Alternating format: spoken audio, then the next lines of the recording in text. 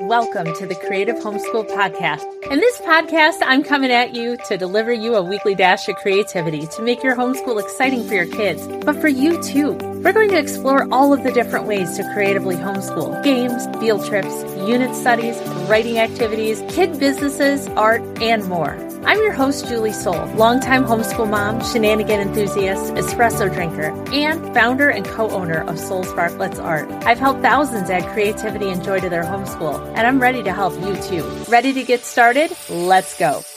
Hello, everyone, and welcome back. Today, I'm going to be talking about one of the biggest fears for a homeschooler that can come up, and that is if you have a child who is struggling to read.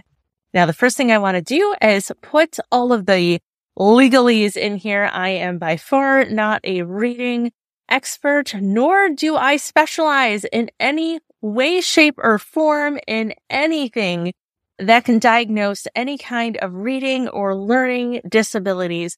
But today, what I'm going to talk about is not how to diagnose any of that, because that is not my specialty. I will leave that to the experts.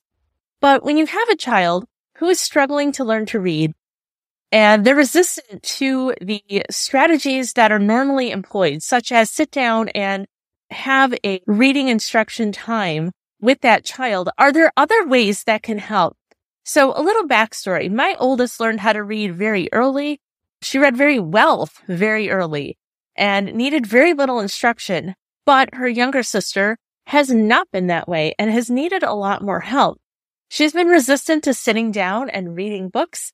And, why wouldn't she be? It's a lot of words, right? You go from these beautiful pictures and suddenly you're like, here, kid, read a bunch of words and picture all of this in your head because it's easy. When I took German in high school, my senior year, they made us read, what was it? Grimm's Fairy Tales, I believe. We had to read the originals in German. Let me tell you, I was not that fluent in German yet. It took me forever to read just a short story. And by the time I was done, I kind of forgot half of what I read before. And this is what our kids feel like. If you've ever tried to learn a different language, this is exactly how it feels like to our kids. But there's something else, because for us as homeschool parents, we have a little bit of that fear. And that fear can pop up for a couple of different reasons. One is we feel like we're not doing as good as the public schools, and it starts to make us think that maybe we made a mistake by saying we could teach them ourselves, or we start to think that there's something wrong with our kids. But all kids develop differently. And when we have our school system, which they go into school based on their birthdays, but their abilities are very, very, very different. And we know that kids develop walking and talking at different stages. And so why can't they develop that reading skill and all of those things that help them read at different levels as well? I know my oldest, she read very, very early, as I mentioned, but at her 1-year checkup, they asked me if she was walking, and I said no. Is she crawling? No. Is she at least up on hands and knees, ready to try to crawl? No, not that either. Well, I guarantee you now, she is walking and running and playing tennis just fine. But I remember that worry because my friend's child had a child who was the opposite. I think she was up at 8, probably, I say 8 months, might have been 6. She was running laps around my daughter. While my daughter continued to talk to her in paragraph form, this child was running, but this child did not say a lot of words at all until well after a year. They were just different. And this child is talking and walking fine. My child is talking and walking fine. They're just different. So I'm not an expert in taking a look at reading and learning issues. Those are better left to specialists. So I don't want to go into it there. But what I want to really talk about is you have a kid who you're sitting down and you're trying to have that learning instruction and it's just not going the way that you anticipated. They're struggling because it's hard. Are there other ways that we can help kids learn how to read? So these are some of the ways that have been very successful with both of my kids, and in particular my youngest, who is starting to feel way more comfortable. So she didn't want to do a book, but I'm going to get into 3 things that did work really, really well.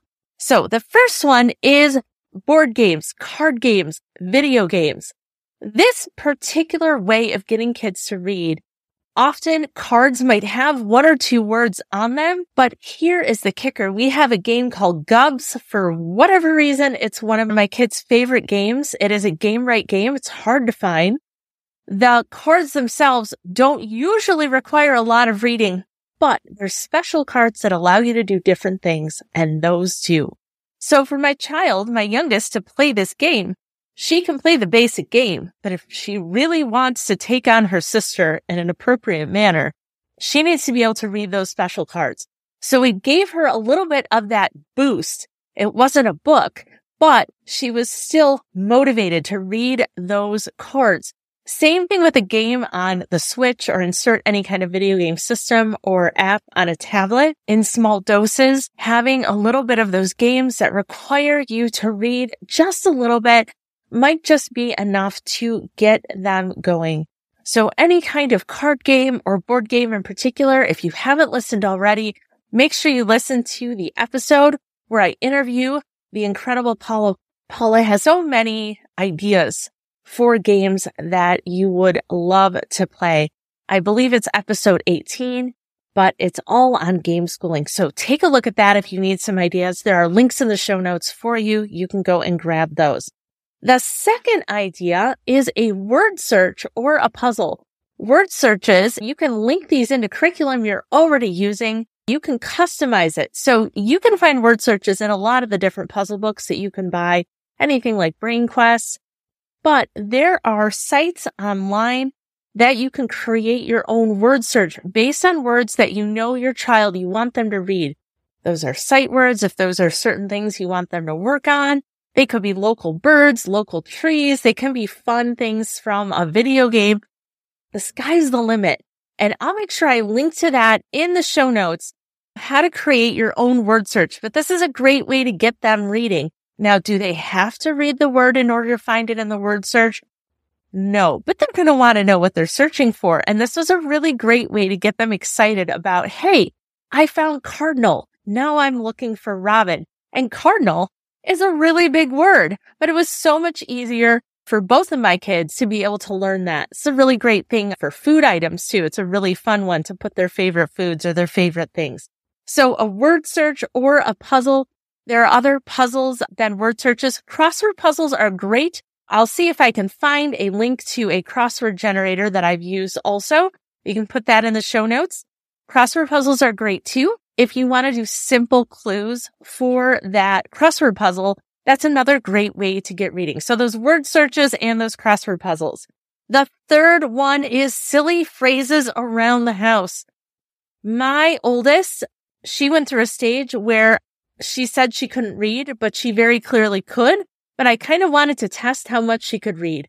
So I bought a pack of Post-it notes, and every once in a while I would leave a Post-it note with a really funny saying around the house.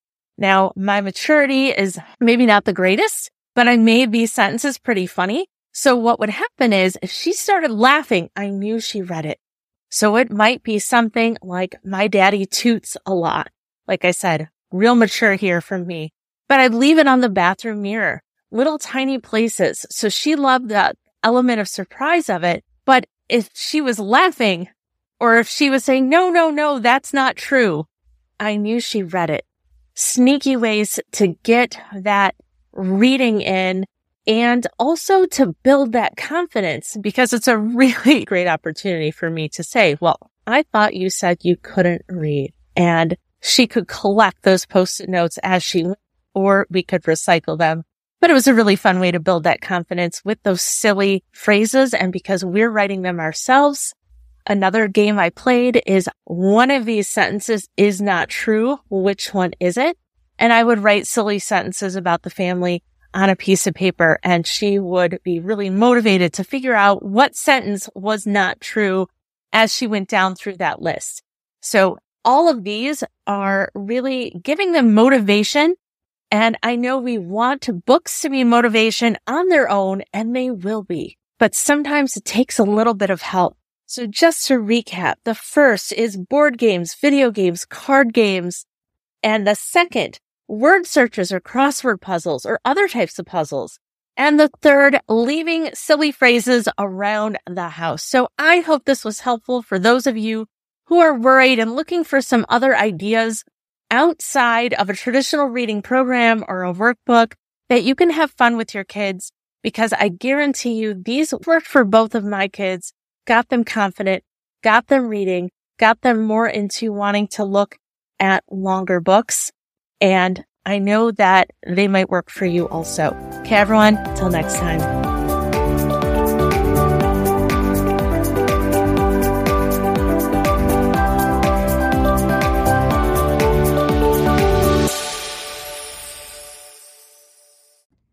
If you have kids that are running away from writing instead of toward it, chances are you're feeling a little bit frustrated.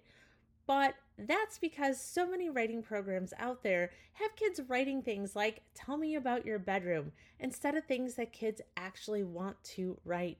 So I'd like to introduce you to the Delicious Diner course. What is it? It's a writing course for kids. It gets them writing effortlessly. They're having fun. They're creating their own delicious diner by marketing, writing help wanted ads, writing recipes, menus, learning about floor plans, writing, grammar, typing, entrepreneurship, and it's all through using Canva. There's even the first section of the course where I'm going to teach kids how to use Canva and how to get started. And if you're not familiar with Canva, you might really like watching it too. Canva is a graphics design software. You can use it completely for free. There is a paid version. You do not need the paid version in order to have fun with this course. But as an introductory offer, we are offering it for $10 off instead of $29. You can grab it for $19. It's a one-time purchase. It's for the entire family. Check the link in the show notes for the link to learn more and sign up. And make sure to come hungry.